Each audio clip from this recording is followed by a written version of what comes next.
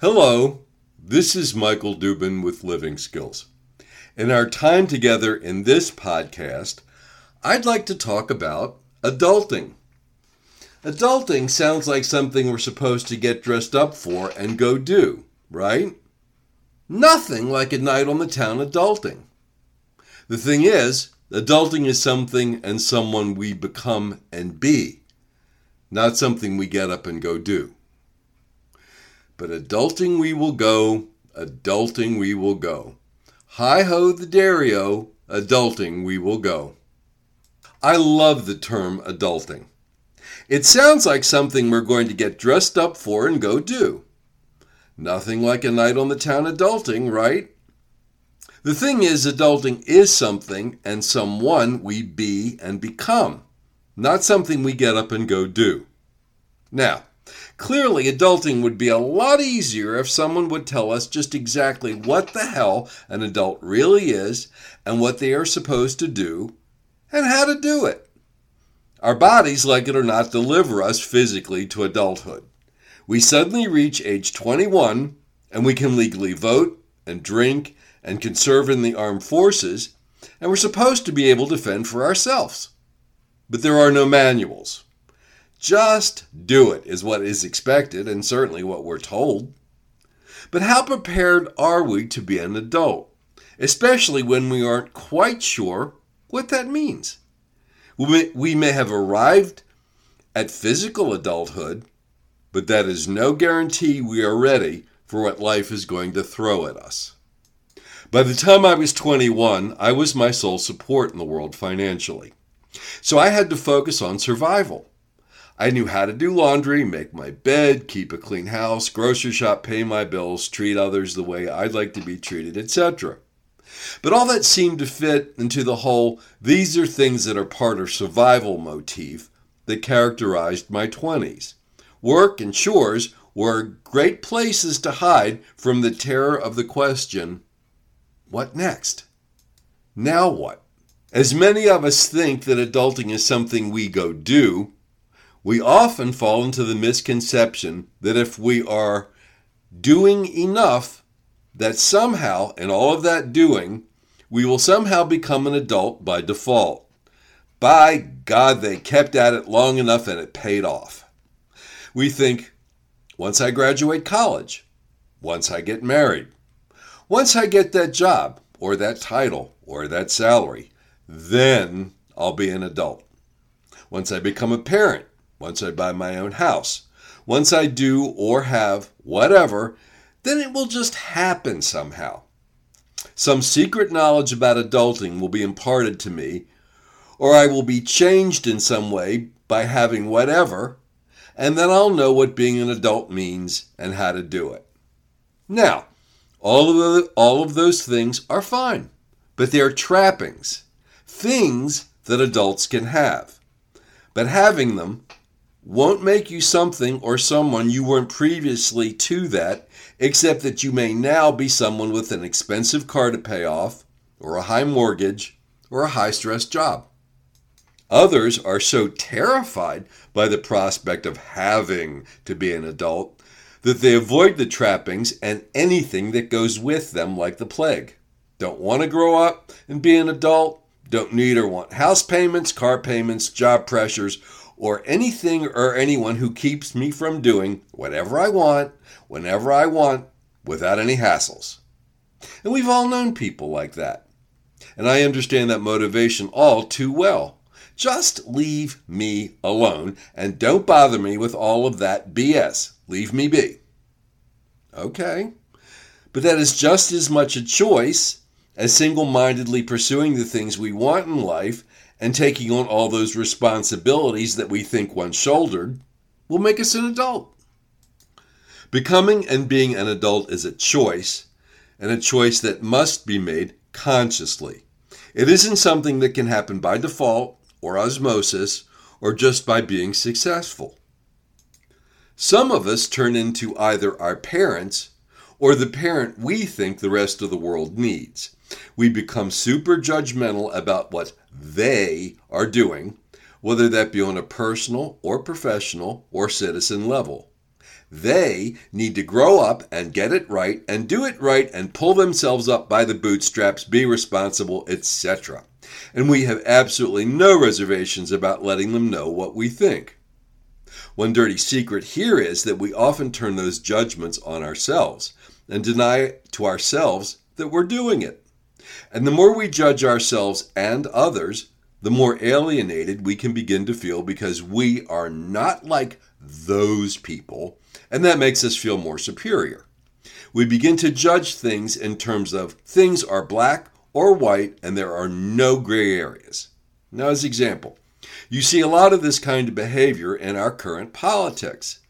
Judgment of others that leads to feeling alienated from people who think or feel differently from us.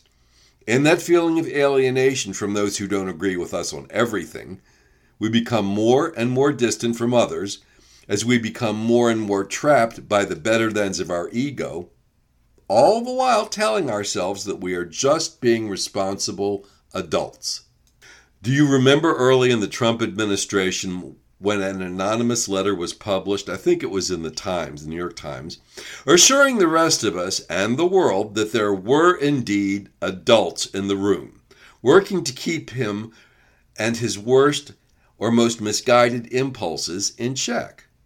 Thing is, you aren't an adult if you could have done something up front to have prevented your now having to step up in whatever the situation is and anoint yourself an adult, and the adult who is going to now, after the fact, make things all better. That kind of behavior won't get you there either, even if you did tell them so before things went awry. Some of us try becoming adults by either being just like mom and dad, or we decide to be the exact opposite of them. It's two sides of the same coin, really. Some of us had great parents who we admire and respect. We take them as our role models and try to do it just like they did. But we can't, because we're not them. We may develop some of their most admirable traits like compassion, humor, even-temperedness, fairness, curiosity about the world, expertise in a particular subject, being well-read, never being late, always being polite, whatever. And there is nothing wrong with developing for yourself traits that you admire in others. But we have to learn to do it our way. As example, your mother may have been an amazing cook, and family dinner was a time of reconnecting with one another and reestablishing those familial bonds on a daily basis. But times have changed. What traditions will you develop and establish with your family that help reconnection and bonding in an age where time is at a premium and there are so many competing interests for your time and attention? Others decide they won't be anything like their parents, for whatever their reasons. My friend Fred knows a guy who had a very distant father. His dad worked a lot and was never around, and had little interest or involvement in his own kids' lives, except as a provider. So Fred's friend was very involved in his own kids' lives while they were young. But as they got older, and he and his wife divorced, he wasn't around nearly as much. He retreated into work and over time defaulted into being just like his father was in more ways than anyone would have dared to mention to him.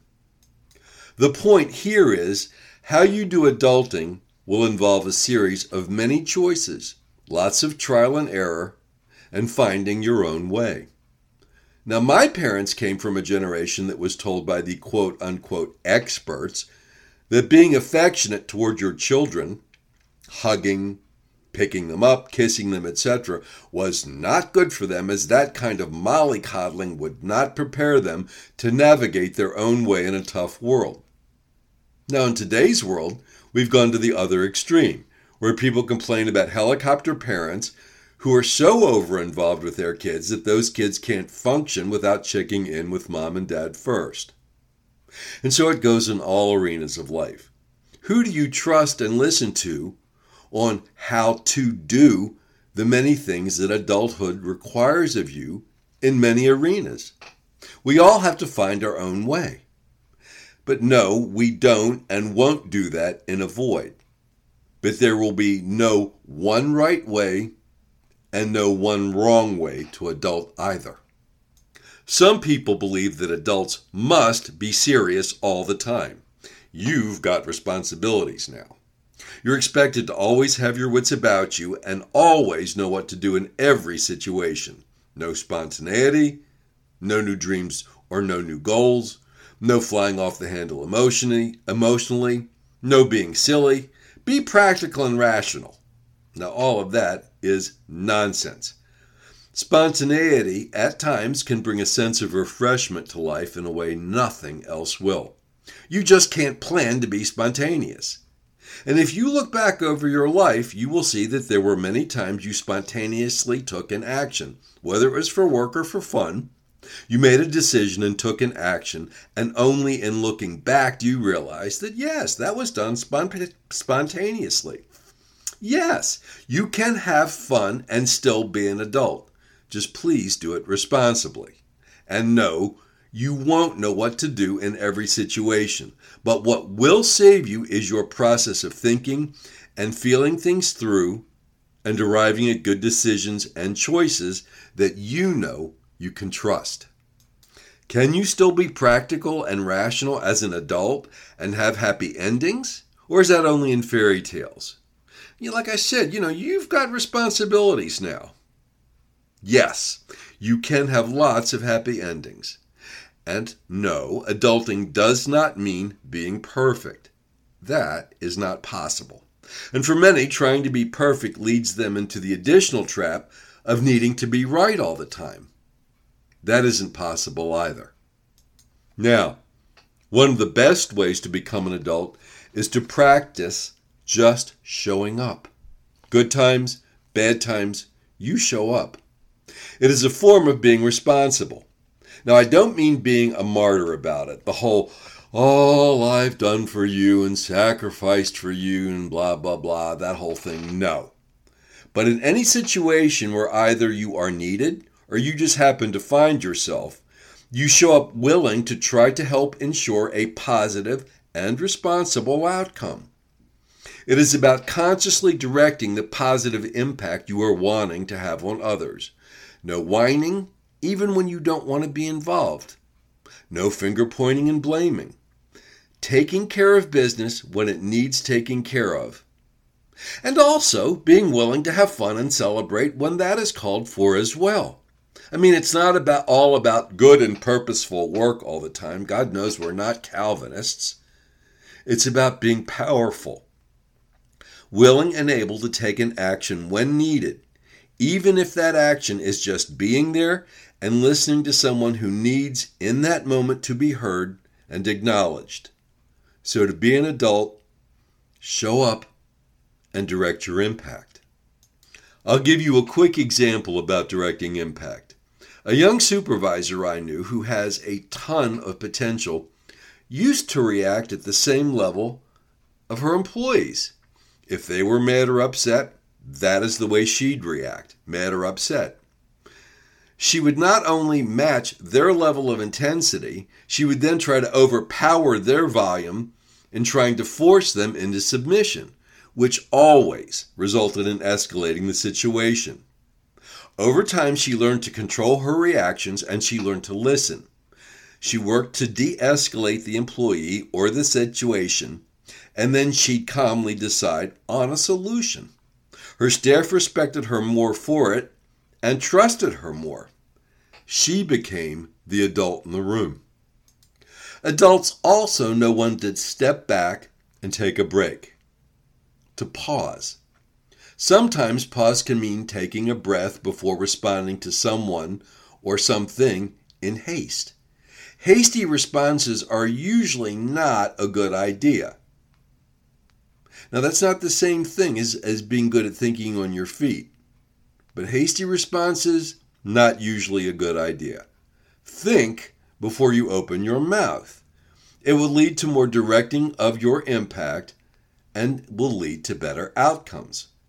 Oftentimes, though, pause means to take a break when you need to replenish and recharge.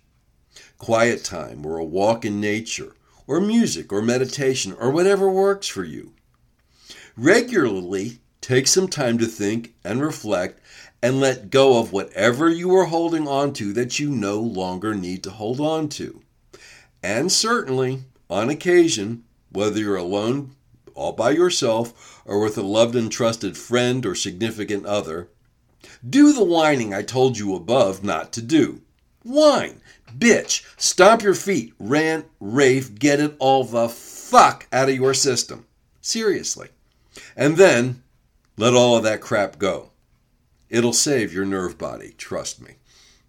So show up, direct your impact, be conscious, do it responsibly for all involved.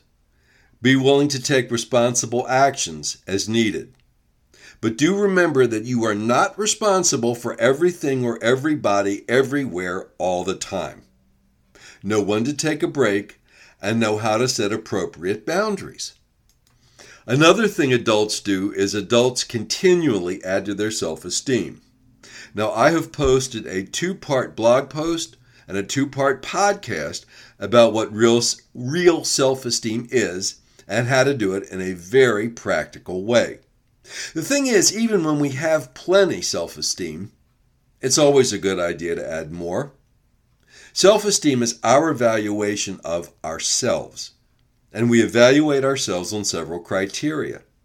Are we honest with ourselves and with others all of the time? I talked in that blog post and podcast, I talked about dealing with ourselves in bad faith. So it behooves us to be brutally honest with ourselves, which is a tremendous strength and a sign of courage. Brutally honest with ourselves about everything, and tactfully and compassionately honest with others about everything. Honesty is the key, and it will see you through pretty much anything. Self-esteem comes from having personal integrity, which is doing the right thing because it is the right thing to do. It's keeping our commitments as best we can, saying what we mean and doing what we say. And self-esteem comes from being responsible. And it also comes from being trustworthy and learning to trust yourself. Now, there is more to self-esteem, and it is available for you to read or to listen to on my site. Also, always put your best foot forward. Don't do things half-assed. Why? Out of respect for yourself? No, none of us is always ready in every moment to do that.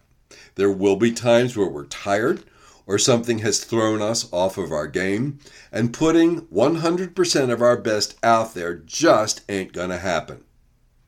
Okay, then give it 75%, or 50%, or even 25% if that's all you got right then. But even during those 25% times, don't do it half-baked or half-hearted. This is not a demand of perfection decreed to us by the universe. It's about being present, being focused, and paying attention to details. And the side benefit of that is that it helps you become more proactive in your own life. You'll respect yourself more and be proud of the way you conducted yourself. Those are the kinds of things that adults do.